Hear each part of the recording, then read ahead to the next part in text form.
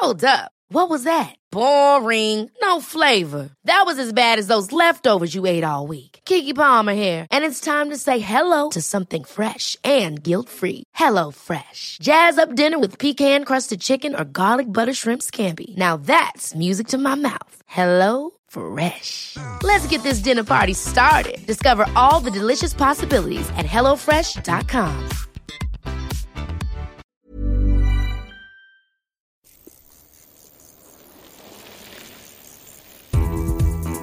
The Bradley Wiggins Show by Eurosport in association with Lacquer, bicycle insurance powered by the community. Welcome to the Bradley Wiggins Show by Eurosport, the home of cycling. I'm your host, Graham Wilgoss. Brad, we're on tour. Everybody's here for the first time in front of a live studio audience. Let's have a cheer. Thank you all for joining us. Yeah. Kind of needed to prove that, didn't we? No, it's important to prove it. Like Jeremy Kyle. So we should say where we are, first of all. We're coming to you from Prologue Cycling in Harrogate, a cycling hub. Jacob, where are you, Jacob? Thank you for having us. Matt, you've jumped in there, so we should probably introduce you as well, the owner of the strongest forearm game in world cycling. It's back in action tonight. You've covered it up for us currently. I have it. I've got a shirt on due to the inclement conditions outside. But no, it's a slightly faulty microphone, so I don't have a stand like you guys, but fortunately it's a pretty strong forearm. You're a little hoarse as well, because you've been working on it. You've been here all week. I've been to Specsavers. I've been chatting all week. I've been shouting very loudly down the road at the Zwift House. So thank you for lending us your voice for an hour or so more this Thanks very much. Adam Blythe's here. How are you doing? And he's brought his mates. I've brought some mates with me, a couple of mates. How many mates you got? Like two mate max. So they call. Well, can you call them on if you're on your arse? I can call them if I'm on my arse, Bradley. Thank you very much. Three, actually. Bradley's here. Adam, you're looking... Cheers, like mate. shirt. Thanks, mate. Yeah, you're looking as you was. You've broken a shirt out for the occasion. I thought, last show of the year, bring a shirt out. But you're also looking a little bit fresher from when we saw you last. You hadn't slept in 24 hours. Oh, yeah, thanks. You'd worked hard to get down to us. Well, we appreciated the effort. So it's what is it? It's post World Championships road race. The main event. It's been, Matt, because you've been here all week, actually, just give us a little flavour, because it's been a terrific World Championships, but not without its trials, and largely because of the famous English weather. Yeah, it's just been typically Yorkshire weather, isn't it? But we knew that when we were coming into this race, and when the Yorkshire first got the nod, we knew it could be, there could be cracking weather, or it could be indifferent, or it could be awful, and we've had a bit of everything. I mean, yesterday the women's road race started off a bit grim, but blue skies, hot. Wonderful race, but today was a wonderful race in the men's. But the big shame was the fan zone for me, because the World Championships is all about the fans. It's so special. The rainbow bands are amplified by the passion of the fans, it's about the fans. And yet, lining the course in their hundreds. Yeah, I mean, togged up against the elements.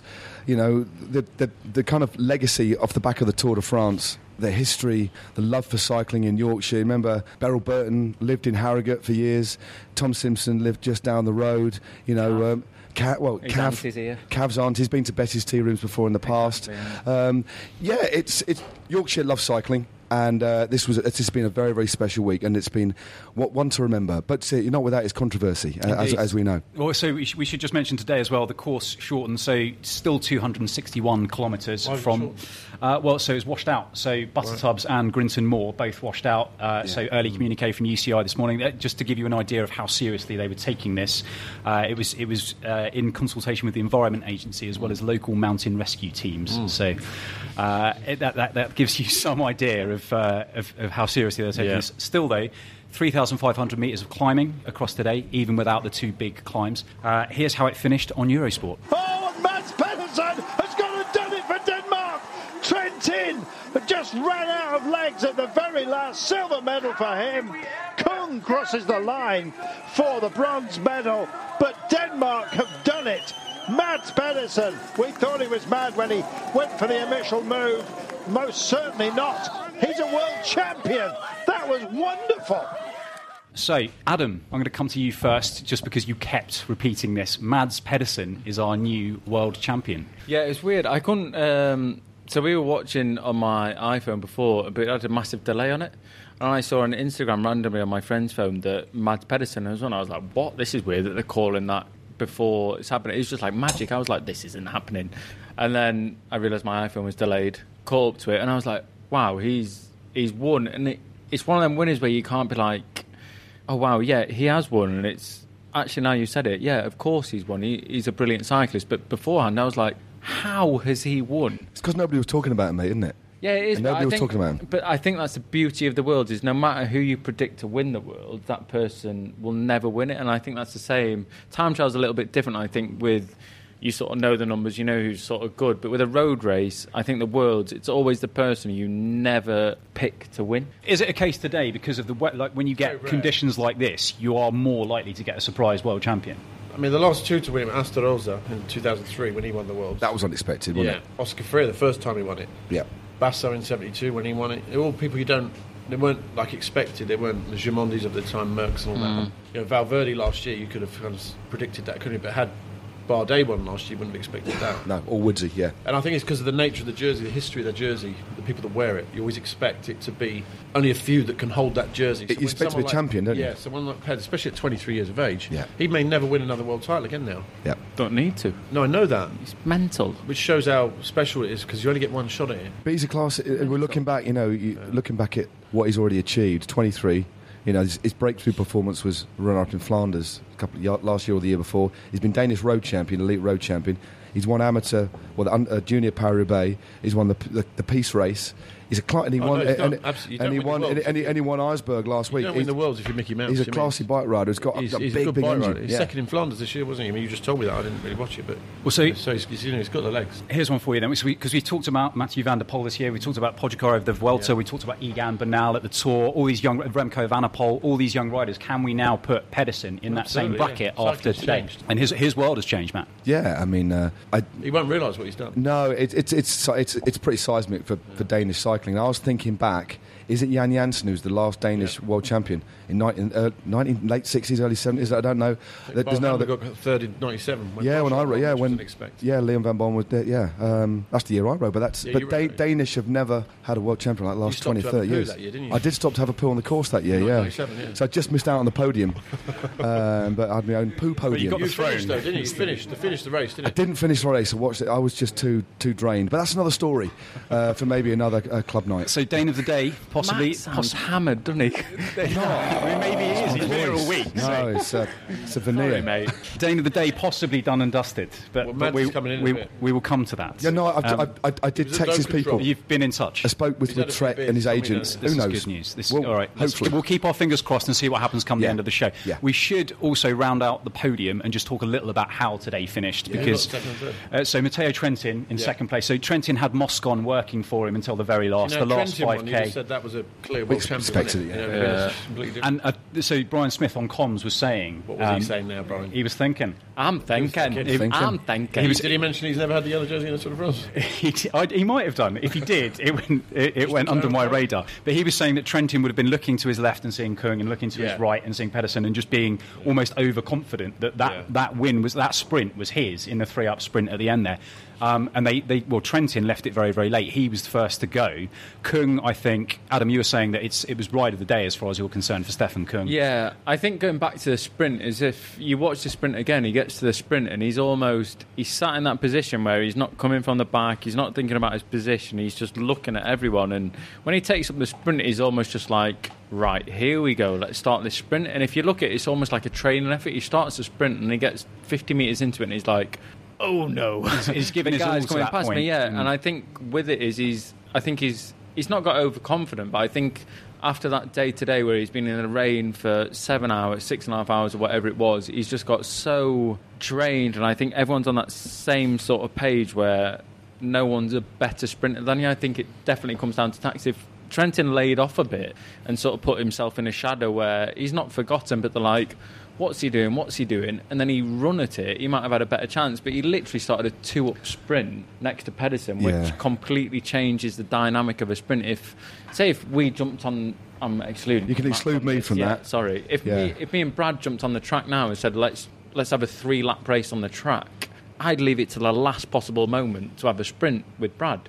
But if you're in your form, I wouldn't take part. no, but you would, because we're having this conversation. Oh, we wouldn't get me on the Brad track. would start 3 laps I've done out my and bit. just kill me for it. And I think that's the same with him. He's thought, I've got this, I'll just leave it to when I want to sprint. And it's not backfired, but I think it's just the nature of the race where it's so long and so cold that he's just started and gone, uh-oh. And not uh-oh, but he's just not got the Robbie legs. McEwen, is it? I don't know if he's here still. Is Robbie? He's still here, Robbie? He might have gone. He's gone, has he? Robbie McEwen, Classic legend, Aussie. was here earlier on, and he watched the sprint, obviously, like the rest. I probably had a bigger TV. I didn't actually see it. And he watched the way Trentin opened it up, and he thinks he saw Trentin's right leg start to cramp up.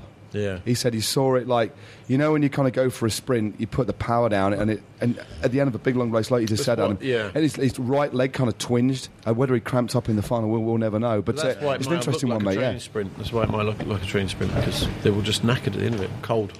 I think I've always said with the Worlds, it's someone that you never expect to win, and I think that comes with the distance. After 250k, it turns into a complete different race. Even if the weather, but I think the weather added to it today, and I think it's just after 250k, Uphill as well. a little bit uphill, Yeah. On the weather, is it the case when a day like today, half the peloton, even before you've crossed the start line, just looks up and they're like, this isn't for me today? Half the guys have quit the race even before It's you the start. last race of the season for 100%, yeah. They'll all be thinking about going out tonight. Yeah. A lot of people at the Worlds are like that, aren't they? Yeah. Or coming to prologue performance to have a beer. Yeah, I think you're right. I think there's certain people who will open the windows and thought this is great, but Maybe a not the lot of GB others, guys, but- a lot of others would have thought, oh my god. And also the Worlds. There's only, if you look at the composition of the teams, there's only a few riders who are in it from a tactical perspective to win it anyway. A lot of the riders are there just to ride 100k's or 200k's or take their leaders to the final. But this is what I found strange so it's today. There's a lot of different psychological profiles going in with different endpoints. Massively, in and if you watch today, it's really not a normal race in the fact that there was a breakaway, that there wasn't a breakaway, but Italy and the Netherlands were just riding on the front. And it's like, why? Why are you riding on the front? What are you riding for? You're not chasing a break back. But these guys, exactly. We These did that in guys. Copenhagen for camp. I kept asking Dave if I can just ride early and get off early. And he wouldn't let me. But that's the thing, like... Because he was the captain that day and he wouldn't let me ride early. He said, no, David Miller, Brad, we're just talking wait, about Brad, here. wait. David Miller has entered the room. Hello, David, how are you doing? No, and he kept telling me to wait, and I just wanted to get my job done so I can get off. And it, But I think it that's took the someone thing like today, him to hold me back. But I think that's the thing, is that a lot of guys today would be like, right, let's get my job done. If they can't get the job done... That's why they ride early. They get to 100k's to go or whatever it is and be like, right, I'm done. You saw like Luis Leon Sanchez get off like 60k to go. You still got 2 hours of race. But also if you sat in not doing your job, you're just getting cold. And then when it's time to come to do your sometimes job... it's easier to ride on the front, When it's isn't time it? comes to do Well, your a lot job, is it? You look at you're Rowan unable Dennis. to do it anyway. You look at Rowan Dennis today, he rode Yeah. from like kilometre 0 Yeah. until, I don't know, 60 to go, whatever it was that he pulled up. Well, I chatted to him a couple of days ago and he said, I'm going to just get on the front. No, he did. I had a chat. I said, what's your role, pal? Because he's not ridden more than 100k's for like 3 months. No. So he said, I'm going to ride 100k at threshold, pretty That's much it. under threshold, Yeah. and then get off. Interestingly, riding on his old BMC bike as well. So I think, can we safely say he's not going to be at Bahrain next season? Let's be honest with you. That's a big middle finger to your sponsor, isn't it? And I But think he'll what be in sponsor? different colours. But we're claiming it as what sponsor? I met Andrew McQuaid last night, the agent of Rowan, and he's like, I question it. I was like, God, I can't be good for him riding on a BMC, but he's like, he's not in a team. Everyone perceives him as still being in Bahrain. He's not. He left that team at the Tour de France. Oh, It's did done. you get rid of him, did they? Yeah, it's done. There's no going back to that team. So I think Rowan, you have to look as like a rider that doesn't have a contract and he hasn't got a team. So I think riding on a Pretty much BMC... the situation, yeah. So who's He's he riding just- for next year? We don't know yet. No, but this is another subject all in all, is that Rowan Yeah. Dennis, double world champion, we don't know who he's riding for. Yeah. This He- is the world of he cycling. is- How ridiculous is it that you Well- don't know who this guy's riding for? Didn't even know he was going to ride the World here after the Tour. Exactly. You know what I mean? He just didn't know what was happening after. That was a performance, though, He's wasn't it? come Moving away on to the with the time TT trial, title, flipping yeah. neck. Yeah. That was an amazing Given that he's not performance, ridden wasn't since July. it? Yeah, a 3 minutes to fifth. When it was minute and a something half. like He said Ridiculous, he yeah. did say it. I mean, he said he came close to. You know what it's like training on the limit, Brad. That analogy you used a couple of years ago. He said it was like a screw. You're putting so much torque through it. It's Yeah. at the point where you think the screw head's going to snap off. Yeah. That's a really wonderful analogy. And Rowan said something very, very similar. He said he's trained so hard he had to get somebody in to offer him psychological support. So he has a trainer. He also has somebody who looks after his mental kind of state. He's nuts anyway. Yeah, he's a complex guy. But We this all is know a that. But that's mental- really. But he trained so hard that Yeah, it was. he's amazing he was at athlete. the breaking point, and But it that's was. why he's so good as an athlete. Yeah, I think, 'cause but he's he- got this screw that can. But this is a mental thing with has big, cycling. big brain farts, doesn't he? And goes off on one, doesn't he? In the Tour, and his teammates and everything. But this is that's what makes him good as well, because he runs on the edge. He's a torture genius. That's what allows him to not be able to race and train to that ability, because he is something fascinating with cycling, though, is that he is. You see all these people that say in Ineos can do. You name half of the Ineos team, they don't have results. And you go back to the day where you judged a person on, you'll get a contract through your results. Nowadays, it's a contract through numbers. And it's gone through the way that I feel that Rowan Dennis has got these results and they're not looking at his numbers anymore. They're going, you can do the best numbers in the world for an hour, but we're not going to sign you because we're worried you're going to go a little bit rogue. Whereas in my eyes, it should be like, no, bring him in.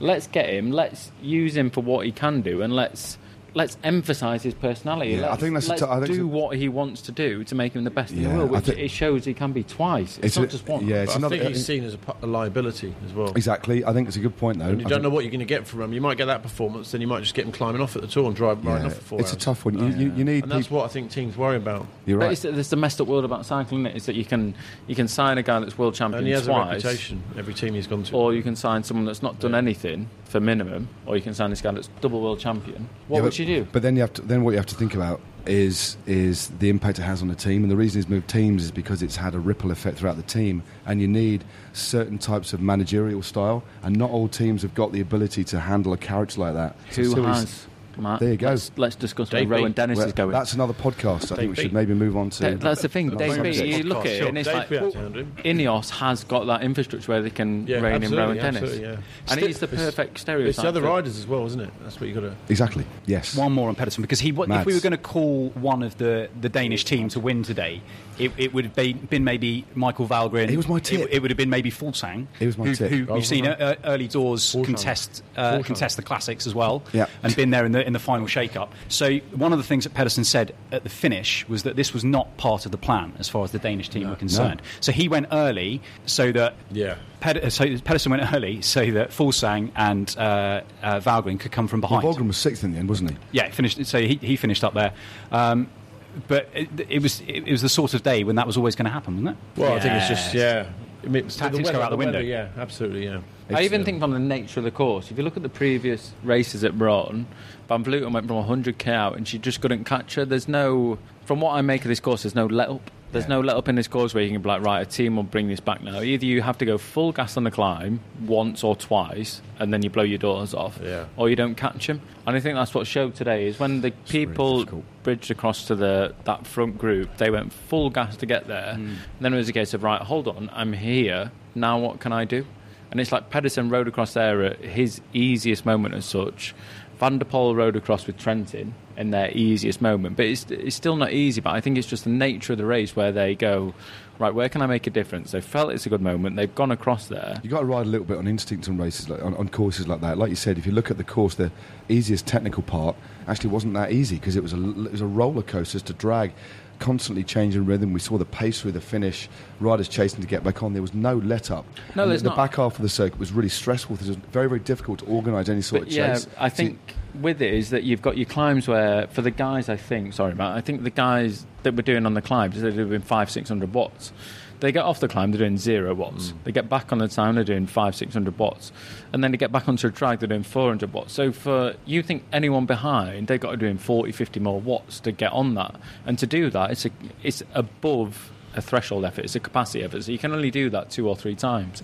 So I think when you look at Van Vleuten especially, she went from so far out that she knows, right, if I do these watts, they have to do that behind. And they can't do that over and over and again. They can do the same as they can over and over again, but that means they won't catch me. And I think that's the beauty of what this circuit and the road race brought today. It's just hard roads. Well, I think for Van der Poel to be there, considering everyone was talking about him before the start, and still be in the top 5 shows how class he is, really. Yeah, amazing. Oh, yeah. And being out and out he put himself today. In a position. I know he got dropped at the end, but he still put himself in a position to be there at that age. I don't think he can complain. I think he was a little bit annoyed, but if you think about the type of rider he is, the fact is never. When you look at all the riders they're up there at the end, maybe Mads Pedersen aside, these have all got multiple Grand Tours in their legs and stuff.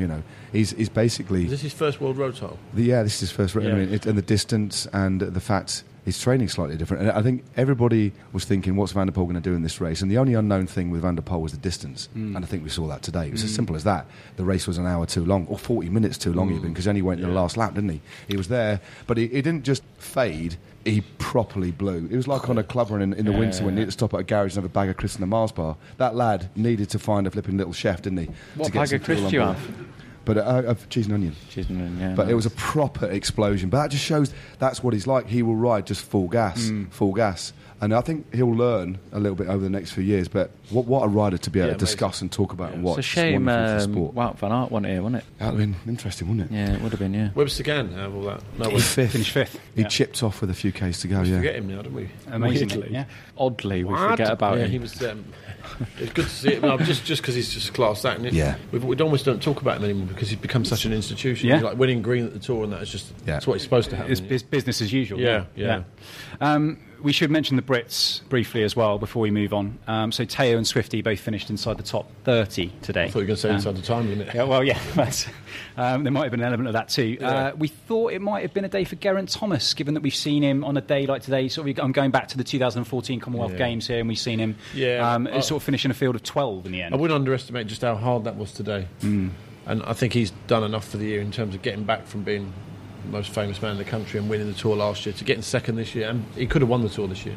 I think that was enough. His wife's pregnant and so I think they're going to have a baby soon and stuff. I just think it would have been a big ask for him to come here. There's so much expected of Geraint because of the class act he is, and I think it wouldn't underestimate just how hard the World Road Race is and the amount of preparation you need before it to get into a position to be able to be in that front five. Yeah, and I think the fact that he pulled out the TT straight away, you read into what you want. Yeah. He wasn't on it, and the few interviews that I saw, Geraint is he's honest, and he says, I'm not quite there. I'm going to do what I can, and I think before. When you looked at the course initially, this could have been a course for Geraint. Look at what he's won before he became... Yeah. He tried to be a classic specialist, won E3, dropping Sagan and guys like that. He could win on a circuit like this, but the time wasn't right. It's as simple as that. Brave ride from Teo as well to finish, finish that high. Yeah. I know he'll be about that because he's his harshest critic. Did you speak to him about today? No, I didn't. No. But it's a good ride. I mean, what age is he now, Teo? 25? 25. Yes, he's not as young as we think, then maybe. But he's improving all the time. I think he had a good Vuelta. We saw him at the Vuelta. That was amazing Vuelta, wasn't it?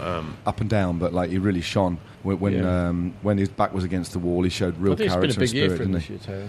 I think he'll move on from this next year. Yeah. I think the main thing from those Worlds is that he was in support of Swifty today, and I think that was the plan. Wasn't it? Swifty was always the man to be, and I think after this distance day and the weather and everything, it really takes your toll. But I think for him to do, it looks ridiculous, but on paper it looks like he's gone for it. But he'll have done so many things behind the scenes that we've not seen. Is like getting Swifty a bottle, taking his rain jacket back, not taking his rain jacket back, holding onto a rain jacket for him. And I think it's right for a young guy to do, where you learn these things. But at the same time, it's the pressure that he doesn't have on his shoulders. But at the same time, it's Teo, you can be that good.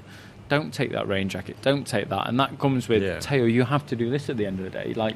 We are paying you now to be that world's best rider in this team, which Ben Swift was today. You've got a watch buddy. Well, I've got a bit of news about that. Apparently Swifty was poorly this week. And apparently, I mean, behind this is unofficial, but Swifty had a bit of sickness in the week. And apparently, they were riding for Adam. That's what the score was today. But this is a stupid Adam Yates. Right. This is a stupid thing. That's because this is all 24 hours, but that was the score. Although Swifty was survived, mate, but things change, and so there was a different dynamic. I would have been higher up. I haven't seen the result. Yeah, he wasn't 100% Swifty today. But I think with Swifty is today. I spoke to him 2 days ago. We're randomly going on a stag do, so we didn't talk about the race. But I spoke to him about a stag do that's happening tomorrow, and he said, "I've had a terrible night. I've been throwing up and all this and that." I think he just spent a night in bed on Friday night, which was just like hell. He's just puking up, going to the toilet, awful. But I think that shows the character of Ben, that he's never said to his teammates, guys, I'm not on my 100%. Let's still go for this. This is my ambition. Let's go for it. And Teo stood by him. He's gone, I'll help you as much as I can, until the point where he's like, right, Ben, you're going back now. I've done everything for you. I'm just going to do what I can for myself. And I think that showed with Teo. And I think if it was a different situation where they said, guys, in this situation, everyone do what you want to do, get the best result you can, it might have been a little bit different. It might have been higher up for GB, but I think you can't go into a race thinking, guys, do what you want to do, because at the same time, if they did what they want to do, Teo might have been even further back where he had to sort his own bottles, sort his own drinks and that kind of stuff. He's the second in command in this situation, so he won't have had to do a lot to that last 100k, really. So it takes back to 2011, Cav winning it. No race radios, right, because it's the World Championships, so you wouldn't have known necessarily. No. At what point did you know? So for example, when Asgreen was crossing the line today, he'd have seen for the first time that Pedersen had won it, right? Right, yeah. So at what point in 2011 do you cross the line and go... Well, we didn't have radios, but that's where David Miller was really good, because he was fantastic on the road, David, reading a race and being the cool head and the captain, and he kind of ran the whole show that day, holding me back and etc, etc. Once I'd peeled off, Jeremy Hunt had peeled off, David peeled off, the three of us rode in about 4k to go. We stopped, there was a big screen 4k to go, and we stood and watched the World's finish, the sprint finish, and we actually watched it with all these fans and then carried on after. But it was really good, actually, because when I was a junior, Dave Miller and Jeremy had turned professional for Banesto and Cofidis at the time, and we all looked up to them as juniors, because they were like living in Biarritz and living the life, pro cycling magazine kind of down there doing their bits and bobs, and so as they were our junior generation that we looked up to, that we want to be them, and there was that whole mix there. So then you had the Geraints of this world that were looking up to, like me and Steve Cummins and that, and Cav, and so there was that whole team. There was the three generations of when cycling sort of started booming, from Jez and Dave to me, Steve Cummins, to Stannard, Cav, G, and Chris Froome was in there. So it was an amazing day, really. I don't think we ever really appreciated at the time just how. And then Cav finishing it off as well. I mean, those years with Cav, in his pomp, when you did a lead out, 9 times out of 10 you knew he was going to win. It was almost a science with Cav. Yeah, and he was the first rider to wear a filled-in helmet that year as well. That was the first time illegally as well. He won the world title illegally. But who cares? Yeah, got rid of that helmet. Burnt. So that's what it felt like on the day. Were they British fans you were watching with, by the way? No, they're all Danish and just mixed bag, Yeah. Did you communicate? Were they happy for you? No, we were in the road, so we were on the course. Yeah. They were sort of on the sides, and then this big screen was up. And then that night, so David Miller was road captain on the day. Who was the ringleader that night? I've heard about this story. Let's go for canapes. Yeah, Dave. So we all just want to go and find an Irish pub. But Dave being Dave, he's going, dude, look, let's go and get some tapas and nibbles. Yeah? It's cool, man. I found somewhere. Just going to get pissed. Brilliant. What time did you turn in that night? I can't remember. I lost my passport. Did you? Yeah. So how did you get home? Emergency passport. Yeah, I had to go to the embassy and all that. But that's what the Worlds is like, isn't it? You've got to have a laugh. You've got to have a laugh at the Worlds. You've got to have a big night afterwards. I mean, when I rode one of the Worlds I rode was in Norway, 1993. That's when Armstrong won, and Ulrich won. Yeah, Ulrich won the amateurs, didn't he? We went out back in the early GB days, and it was like nearly 10 quid back then for a bottle of beer. So we were sober because we were skint. So it was a really, really night. Deflating. To be honest with you. Yeah. But I'm hoping tonight will be a little bit different. But make up for it tonight. Maybe. I've been making up for it all week. I mean, why not? The Worlds is in Harrogate. It's not going to happen again, and probably out of lifetime. Let's be honest. So I think you've got to work hard and play quite hard. But I am suffering the consequences right now. Stick with us, because I'm going to be there. I'm holding on. I'm last man. I'm sat on, grimacing, holding on to the wheel at the moment, flapping around, trying to put my cape on, chewing your handlebars. Yeah. Invisible ice creams out. Everything. Yeah. I do want to. So Adam's mentioned it briefly there. I do want to talk about the women's elite road race, won in such spectacular solo fashion by Annemiek van Vleuten, who of course was on the podcast earlier this season. So the women's course, 149 kilometres from Bradford to Harrogate. AVV went off with 100 kilometres to go, Matt, and soloed quite spectacularly, just outpowered a group with considerable talent behind her. Yeah. So we're looking at Chloe Dyger-Owen, the TT champ. We're looking at Anna van der Breggen, her teammate, who is obviously never going to try too hard to catch her, and Amanda Spratt, who again has had an excellent season. And we have to mention Lizzie Deignan, who can of course be proud of her efforts. But you've got a peloton full of serious talent there, and Van Vleuten has just demolished them all. Yeah, I think she broke. I think she won the race when she dropped them with 110k to go on that climb. I mean, that's about a 12 to 15 minute climb. And the plan apparently was to her to go along. Nobody expected her to stay away. And they've got such a strong team. And Marianne Vos was up there, 3 in the top 10. Vos was like 6th. Van der Breggen, of course, got the silver medal. But she just broke their will. And in the end, they were riding for silver. And Chloe, I've got to tip my hat off to Chloe Dyger. I mean, she was a girl who didn't start training till this spring. She had a really bad injury in the winter, trained for the TT. She is a machine. She would have been top 15 in the men's under 23.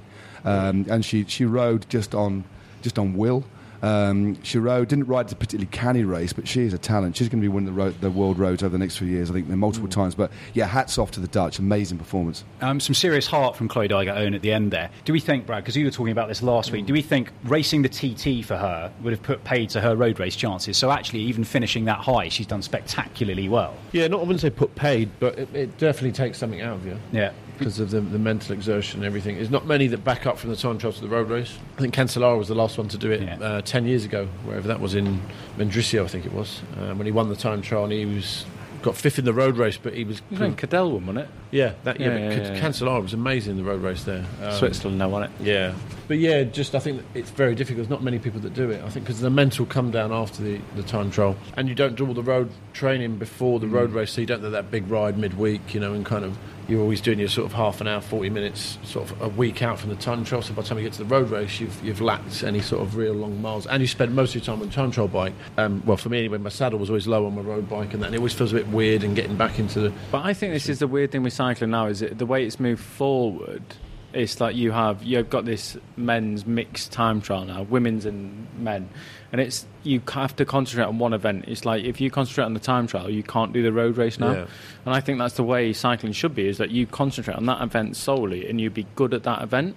And it's the same with a mixed time trial. You concentrate on doing that effort for 15 minutes or whatever it is, and that's what our track guys showed. Yeah. Those guys can do 7 or 8 minutes full gas better than the road guys can do. They're used to doing a 30-minute effort full gas rather than a 10-minute effort. So I think that's what this world to me has shown, is that especially the time trials, not really the road race, that if you do your discipline that you are really good at, it's like John Archibald. He's never done a world tour race in his life, but he was 11th or 12th in the world's men's time trial, but he specifically trained just for time trial. And I think that shows nowadays, if you can specifically train for one thing, you can be good at it on the road these days. But I think if you try 3 days' notice as well. Yeah, that's the thing. Is you change it and you say, right, you have to be good in the road race, but we'll enter you for the time trial as well, and you need to be good at that. You can't do it. You need to be good at one thing these days. You can only focus on one mentally as well. But the flip side is, it's like for Chloe, she's world champion.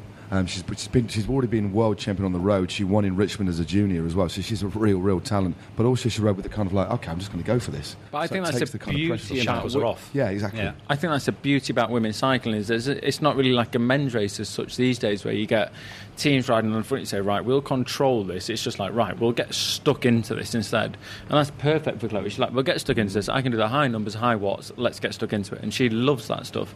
Whereas the men's race, you have the reservedness of, I'm going to wait till the last 50k and then I'll get stuck into it. And I think that's how men's racing has traditionally always been. We might see it change a little bit, but that's how traditionally it's been for quite a long time now. Okay, well, that's it for the end of part 1. Join us for more from the Bradley Wiggins Show after this. It's been another dramatic and action-packed year of live cycling on Eurosport and the Eurosport Player. And it's not quite over just yet, with the final monument of the season, Il Lombardia, still to come. Thanks for joining us for all 3 Grand Tours and all the other huge races we've already featured throughout 2019, including the Road World Championships. That's the Eurosport Player, on the app and at eurosport.co.uk.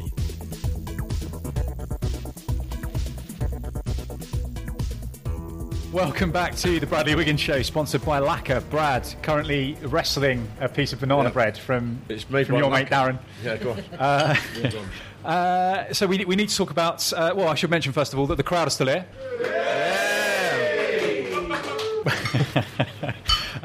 Headline this week, chaps. We talk about him a lot because of who he is, but we should mention that Chris Froome has plans to be back on a bike riding semi-competitively in Japan. It's an exhibition, the Saitama Criterium, riding with Ineos teammate Egan Bernal. Brad, what do we make of this one? He's back sooner than we thought, only 4 months after a huge crash. I think I said Dauphiné. It loads of times. Nothing would surprise me with him. Yeah, he'll be. I think he'll win the Tour next year. He's an amazing athlete, and the drive he's got, I think he almost needed something like this to drive him and push him on. He was always getting a bit bored of doing the same old thing every year. And I tell you what, I wouldn't put anything past him. And anything they say the timing's going to be out, he'll surprise us with that. And he'll be back at Tirreno Adriatico in March, I'm sure.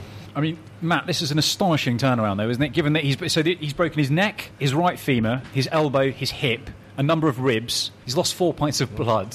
This is a crazy list of injuries. And cut off his thumb. He's a remarkably single-minded individual. Like laser focus. I think he keeps himself to himself. He's not really. He's like posts a bit on social media and stuff, but no, he's just focused on getting back. And as Brad said, he's won every Grand Tour. And the next kind of challenge for him is to just get back to race fitness, and this is an important step. It's pretty much the Saitama Crit. It's an exhibition event.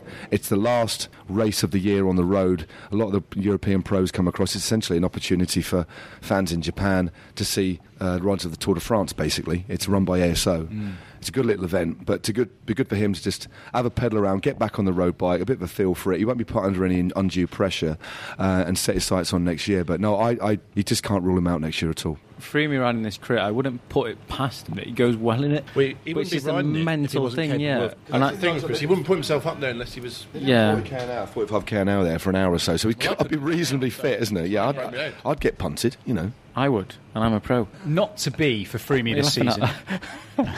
No, I'm just smiling because I'm happy. Not to be for Freemy this season, but chaps, while we're here, I do just want you to pick out one moment from the 2019 season that's really stood out for you above all others. Brad, I'm going to come to you first because I think it's an early one for you in Roubaix. Well, it was definitely Gilbert, but from a personal point, when I was at the Tour at Val Thorens, went to go on telly. It was the first day I didn't do the motorbike because the weather was bad. And Nibali was off the front. I love Nibali. He's one of the riders I want to lick his face, and he's the fan in me came out again. I went and stood up on the hairpin and I gave him a cheer, threw his bottle. I had a fight with the Frenchman to try and get his bottle.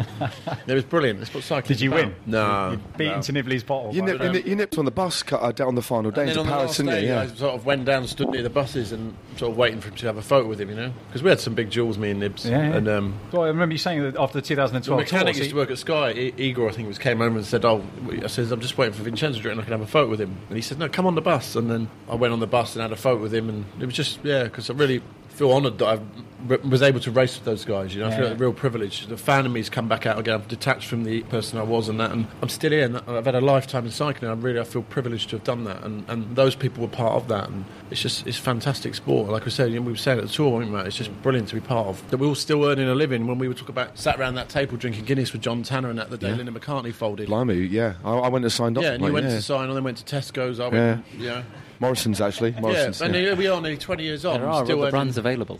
Earning a living out of it, and it's a privilege. Yeah, and it's nice, actually, blowing smoke at your ass, mate. Just, I'm a fan. I love this sport, and we've ridden at varying levels between the three of us. But for you, as a champion of the sport, you still got that respect for your rivals, and it was really lovely to see. And I know that it meant a lot to you as well. Yeah, because you've had a few years kind of away from it, but to see you get back. Well, I'm normal now. I'm better. So. Well, it was just it was great to see. I think we should all see it as a privilege. The weird thing is, though, with Brad, is that you speak about you like growing up and Brad and looking up to Brad. When I was growing up, I sent you the picture a while ago. When I was like, photo taken with you. Like 7 or 8 years old. Brad was like junior or 18. I met your nan once as well. Yeah, you probably nan, mum, dad, everything. But I looked up to Brad in a way that was like Brad's the pinnacle of the sport at the moment. He was always that creme de la creme. He was the best of the British cycling. And as I grew up with Geraint Thomas, Ben Swifton, and Cav, it wasn't like they were like, oh wow, this is them. It was just like what I grew up with. Yeah, exactly. So for you, it was a little bit before that time where you go, Brad is who that is now. So if ever,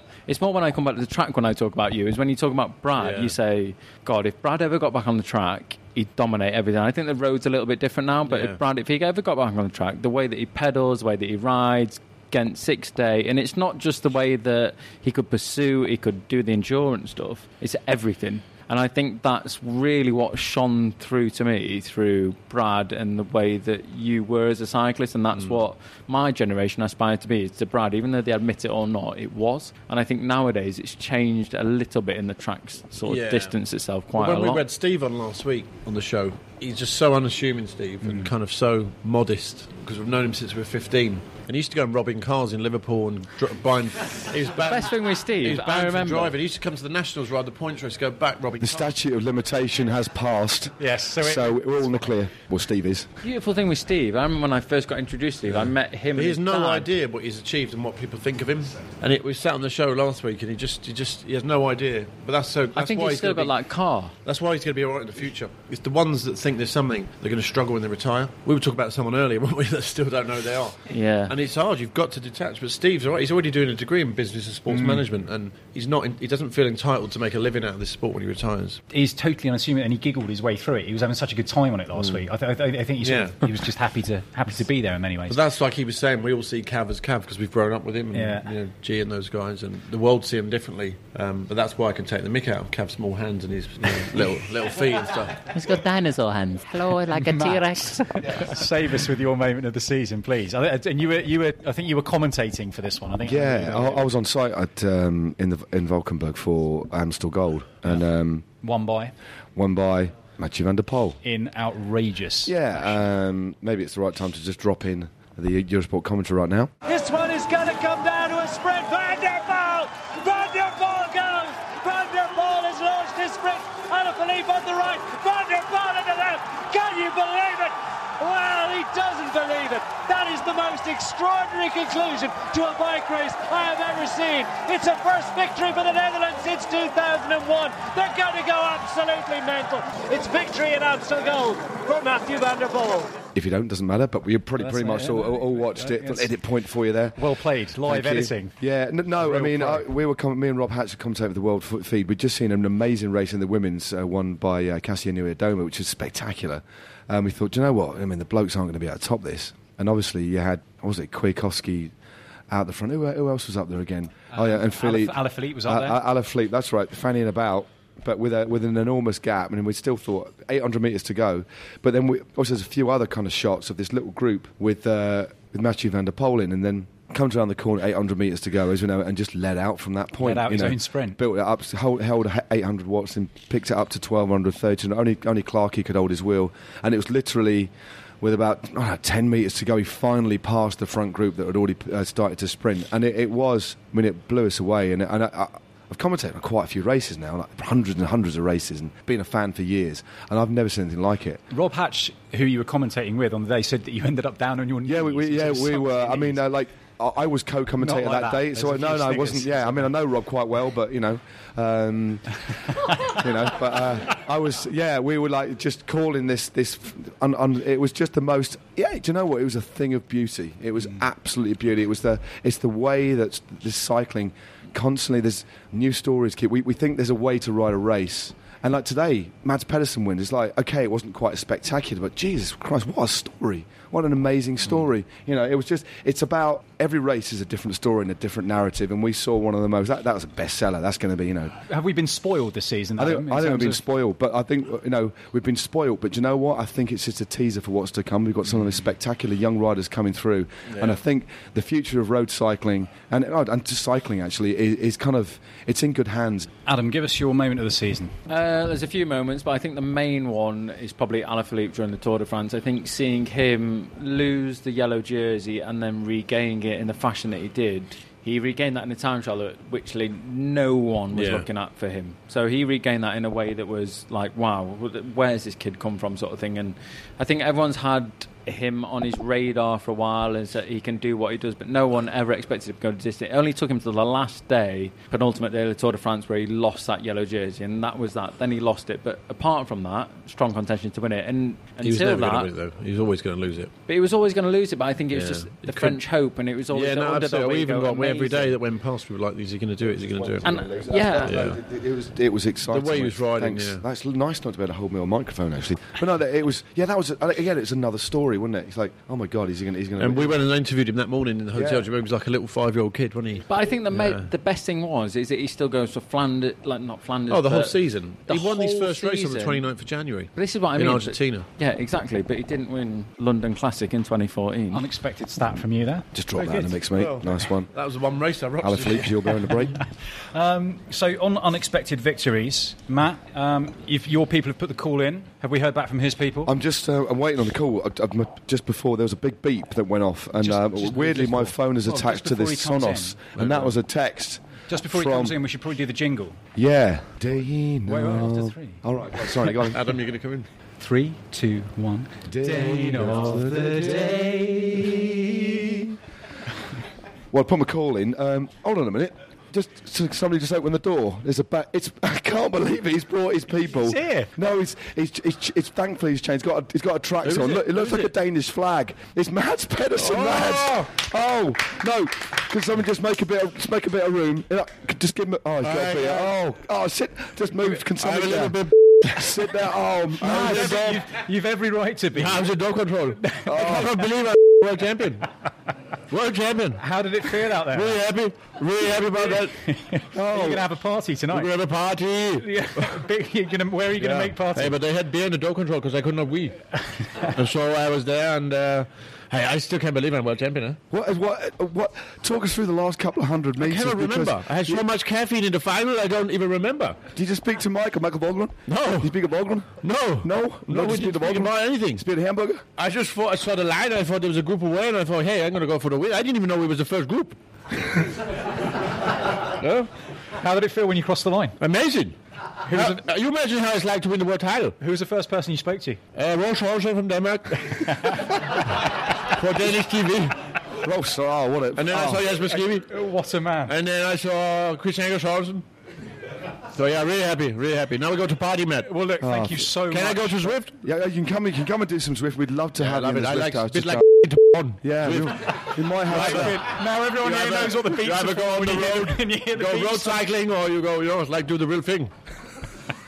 Tell you what, Mads, that was mad. Mads, thanks for coming. Everybody, Mads.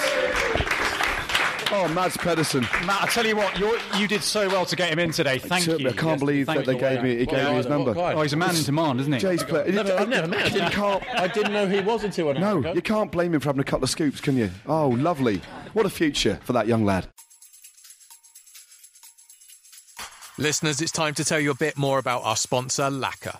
Lacquer is a smarter way of insuring your bike and your gear. It's a community of cyclists joining together to save each other money.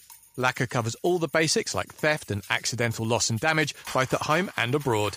It'll also cover you in sportives and competition races, so long as you're not riding in the pro peloton. How does Lacquer work, you ask? Well, instead of charging you a fixed premium, with Lacquer you only pay a small share of the community's claims cost, and your share is proportionate to how much you insure. Lacquer locks in a maximum price cap to make sure there are no nasty surprises, even in months with lots of claims amongst the community. And when there are no claims that month, you could even pay nothing at all. Rest assured, claims are accepted fast, usually within 24 hours. On average, Lacquer's members have saved 61% on bike insurance, so why don't you investigate the benefits for yourself? Find out more at lacquer.co.uk and enter the promo code Wiggins to get £10 off. That's laka.co.uk and the promo code WIGGINS. Usually, Brad, we do an Ask Brad, and we'd throw it to a famous cycling fan or someone within the peloton. Today, because we are here in front of a live audience, we're going to do a Q&A from the crowd. So yeah, like you say, I know you've been looking forward to this. We're just going to get straight into it. Go for it, fire away. So the first question, and I'm going to ask you to put your hand up and just say a quick hello to Brad after I've read this out. So when is Brad going to get his own Adidas trainers? Presumably this is. And what colours or silhouette? Oh, so I wouldn't have one. I don't feel worthy enough to. Who's this from, first of all? And what's your name, sir? Lee. Thank you for your question, Lee. Yeah, I don't know. I'm quite good friends with the guy who does all that stuff, but maybe in the future we'll have a go. But yeah, it'd be nice. Lee, I'd call them because they have different names. The shoes, you know. I'd probably call them the Chorleys or something. Because Gary Aspen, he's from Blackburn, and everything's named like the Worley, you know, the Haslington, all those sorts of things, you know. What's the question there, sorry, Lee? Classic one. Which silhouette would you do? The one when I had long hair and a big beard, I looked like Charles Manson at the Relay Classic the other year. That was a good one. That was great. Thank you, Lee. Next one. Was the money an incentive, Brad, when you were cycling professionally? Who's this one from? Oh, has he gone already? Or she gone already? No, it was never. They're absolutely not. No, and I think it's become more of an incentive for people now, isn't it? I was such a fan of the sport. I wanted to win. I always knew the races I was trying to win and what I was. That probably hindered my career because I was always aware of what I was doing. And even when I had the money, I wasn't interested in. We didn't want to move to Monaco and have the kids grow up and all that sort of stuff. You know, we didn't want them. You know, we didn't. It was just about. It was always about the kids and stuff, and not. And it was never about money. Cycling's, you know, it's a passion, and when you do your passion, you don't do it for your money. You know. Reassuring. Thank you. What's your favourite beer? Who's this one from? On draft, I quite like a San Miguel. Yeah. Yeah. Matt, I throw this one to you, actually. Yeah. I agree. It's quite. I mean, I'm not a big craft ale kind of person, but the San Miguel. I mean, I know it's the kind of a lagers, bit. yeah, I'm not really- It's just crisp and refreshing, and also what's the old Estrella? I know it's a cheap Spanish lager, gassy, but I like it. It's just crisp, What's the one we refreshing. have at the World I Cup? like an uncomplicated lager. Sorry, guys. Mahu. It's nice and simple. Into the. But I like Baileys. Baileys is my favourite drink of all Really? time. Yeah. All right. Before bedtime. Any time of the day, Graham. Breakfast. Anytime. Breakfast on your just pour it cornflakes. over cereal. Yeah. Adam. Yeah, I don't drink beer, so I'm just like a rosé spritzer kind of man. It takes, and there is nothing wrong with that. I Listen, I like rosé. It's fine. You're I like a good rosé. man for saying. Yeah, me too. thank you. You're a good man for saying. Brad's laughing at me, but I know he loves rosé. I do like a rosé. Yeah, especially thank in you. the summer. Loads Cheers, of ice, mate. Thank you. blackberries, Yeah, blueberries. exactly. There you go. Brad, here's another one for you. Were you glad you weren't riding today? Who's this one from? Absolutely. Are you still here? Absolutely. Hello, sir. Introduce yourself. Stuart, thank you for your question. Stuart, are you mad? It looked grim. Absolutely, yeah. I think the last Worlds I remember like that was in Florence when Can I interrupt? the Portuguese team guy got won. told off, didn't they? Yeah, the Old whole- GB got told off, didn't they? The whole team got told off because the first 20k went up San Baronto, which was Cav's hometown. Yeah, he went up the front. and he did a capacity I was on his effort wheel. up San Baronto. I knew I was in trouble when he nearly dropped me up there. Yeah, exactly. So Cav did this capacity effort, dropped everyone because he's in his home village, and then that was it. Then He climbed the off. whole GB team just got off. We got off before we got to the circuit. Awful. So just for basically an blame. ego trip in Didn't you Cav's get hometown. third in that TT? Second. Second. Yeah. Sorry. I got the blame for the road Froome race. got off as The well. Daily Mail Everybody got blamed off, me. didn't I took the rap. Blame him. What was the fallout that evening? I don't know. Ask. I Cav. never went back to the hotel. I stayed in the pub. Yeah. Were you out that evening? For I was the rest out. of the night? The race was still going on. I was out. Yeah. Just I for got what, us that early that I was out before the race for finished. what was basically an ego trip for Cav for his hometown. For his hometown Well- in Italy, I should say. Yeah, well, it's more of an ego trip for Dave and that. I think it was like those things. When it went bad, it was always reflective on like GB and Dave. And I think he got more of the. You're making me look bad now.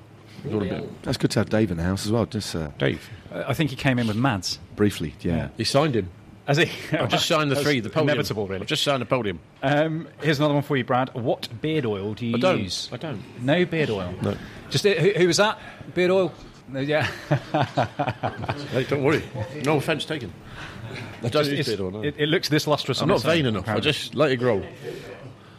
Moving on. How did you feel, Brad, when you sat up in the yellow jersey where you waited for Cadell Evans after he punctured? The race at was Tour? over. There was nothing going on. There was a breakaway. Leon Sanchez won. There was no need to go down there. We went down it this year, that descent.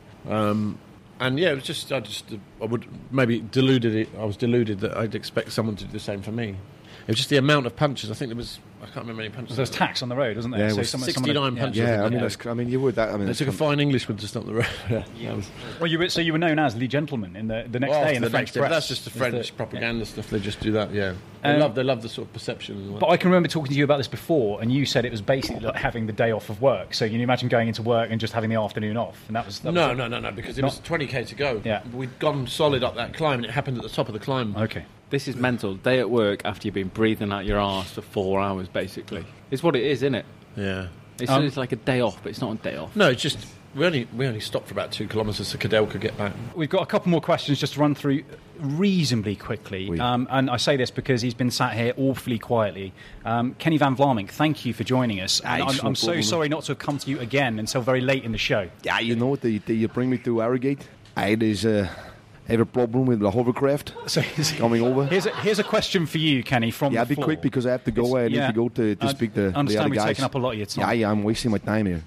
So, given Thomas Cook's situation, is Top Bonk a solvent for next season? I don't even know what Thomas Cook is. Is it a sort of glue? I think he was racing today. I don't know. I have a big problems with the legals at the moment. I am talking to many people. I have a big restraining order. I cannot be going into many of the schools now in the Gids area of West Flanders. But I'm always talking. I talk to Lefebvre. Always bad. I know him is bad. Always is the texting for nutritional advice. And next year I think it is all about the turnips.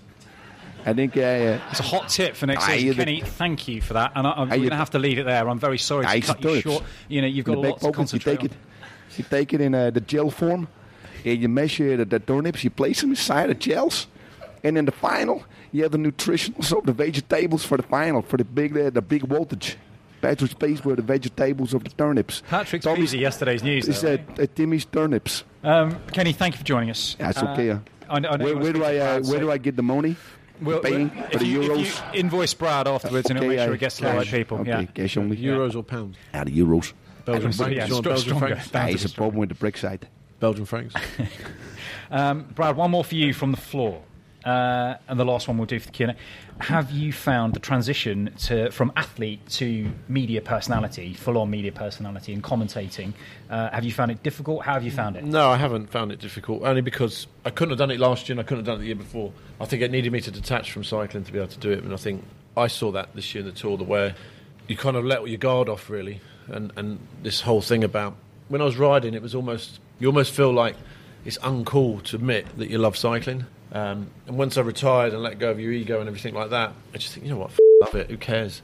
And then you want to show the world. And so when I was on that motorbike just talking to this, I talk to myself all the time, so I was talking 6 hours into this little thing, no feedback, just found someone giving me 10.987, and I just loved being there, you know. And then I think once you detach and you can watch the race and be pleased for seeing other people do well, and you don't feel bitter and you don't kind of keep referring to yourself all the time like Brian Smith, you end up, you know what I mean? Yeah, no. I'm thinking. No, do you know what I mean? You kind of get joy out of that then. And it must be hard doing that if you can't be like that, you know. And there's a lot of pundits in sport in general that... We're not saying Brian Smith's joy. No, in sport in general, when you watch football and, you know, they're stuck in the past. You've got to move on. It's the first part of your life, you know. It should be a privilege to do that. You shouldn't live off that for the rest of your life. Off that, it should be a calling card. You should have more about you, content of your character and your personality, without constantly walking around wheeled out as some bloke who won a race once, you know. Who gave us that one from the floor? What's your name, sir? Simon. Thank you, Simon. I think before we move on, actually, I think we all enjoyed Brad being on a bike for Eurosport this year. So did. Yay! Yeah, quite right. So that actually brings us nicely to a conclusion. That's it for this episode of the Bradley Wiggins Show by Eurosport. As ever, thank you to our sponsor, Lacquer Bicycle Insurance, powered by the community. Brad, it's our last pod of 2019, so for the last time this season, thank you to you for sharing your wit and wisdom with us, and thanks to Matt and Adam and everyone else who took part this year. It's been actually quite right. Thank you to Adam and Matt for coming on. It's been a lot of fun. Stalwarts of the pod, Matt as well. Particularly thank you to you for taking the reins at the Vuelta, at the Tour de France, and doing the on-site podcast for us. I know we've all had an enormous amount of fun with it. Brad, it's been a pleasure. Tough job though, isn't it? Hey, hanging around talking about cycling, drinking beers. Yeah, it's brilliant. It's great. While we're saying thank you, better than Feltham, isn't it? It's a bit better than Feltham. Toilets, I won't miss them toilets. We should say a last thank you to Prologue Cycling as well, and thank you to our audience for being here today. Give yourselves a round of applause. Thank you. Thank you. While I'm on the thank you train, I should just say express a huge debt of gratitude to our producer Matt, who's stayed silent throughout almost every episode of this season. But a little round of applause for Matt, I think, because you won't have heard him. The man behind the scenes, Dan from Eurosport. Dan, thank you. Brad, before we go, Adam? Graham. That's Brad's line. Yeah, Graham Wolgoff. I don't need to thank myself, do I? Sport magazine. Yes. It's been a pleasure. Brad, how are you going to keep yourself busy over the winter? I'm doing a degree at the moment, so I've got to start learning to read. Aren't you getting into darts? No, come on. What else have I got on? I've got loads of stuff on. I'm presenting a new TV show coming up. All right. Comedy Central. We will look forward to seeing that. There's loads of stuff. Just a teaser. That's right. Adam, how about yourself? Obviously, you've got plenty with your young family to keep you occupied. Yeah. Not a lot, but a lot. So I'll see you in the near future. Lovely. Looking forward to it. Matt, I know you're straight down the gym after this to work on your forearm game, ready for next season. Yeah, I got like 50 sets of 50 reps to do in my hotel room on my own. You left or right? I've got some more Eurosport to do. Got a couple of races coming up. Actually. Well, we got Il Lombardia. Yeah, I'm not doing that one. I'm doing a couple of the other little ones. So you can watch Il Lombardia on Eurosport and the 6 day. The 6 days on Eurosport. I'm doing the 6 day. Yeah. So before we say goodbye, we should just remind everybody where we can follow you on. If we're social animals, Brad, we can follow you at Sir Wiggo. Sir Wiggo, as I don't do ever. that one, but- Matt, the 100% real Stevens. Real Stevens, because all the other Stevens were taken. They Real were. Stevens, yeah. Adam? Adam Blythe, 89. Adam Blythe, 89. You can follow me if you want Favourite to. number? I've got the real one. Yeah, 89. It's my favourite, yeah. At Graham Wilgoss. More importantly, Full Graham. More importantly, you can follow Eurosport on Twitter at Eurosport_UK, and you can find us on Instagram and Facebook. Finally, from me, Graham Wilgoss, it's goodbye. If you've enjoyed the show, please do subscribe, share your thoughts, and rate us wherever you get your podcasts. We will see you next year. Brad? Yeah, true. Good night from him. Yeah, it is. Cheers, everyone. Thank you.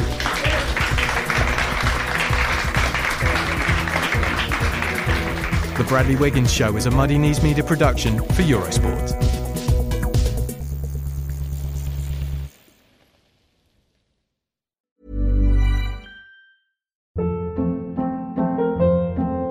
Hold up. What was that? Boring. No flavor. That was as bad as those leftovers you ate all week. Keke Palmer here, and it's time to say hello to something fresh and guilt-free. Hello Fresh. Jazz up dinner with pecan-crusted chicken or garlic butter shrimp scampi. Now that's music to my mouth. Hello Fresh. Let's get this dinner party started. Discover all the delicious possibilities at HelloFresh.com.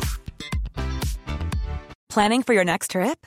Elevate your travel style with Quince. Quince has all the jet-setting essentials you'll want for your next getaway, like European linen, premium luggage options, buttery soft Italian leather bags, and so much more. And is all priced at 50 to 80% less than similar brands. Plus, Quince only works with factories that use safe and ethical manufacturing practices. Pack your bags with high-quality essentials you'll be wearing for vacations to come with Quince. Go to quince.com/pack for free shipping and 365-day returns.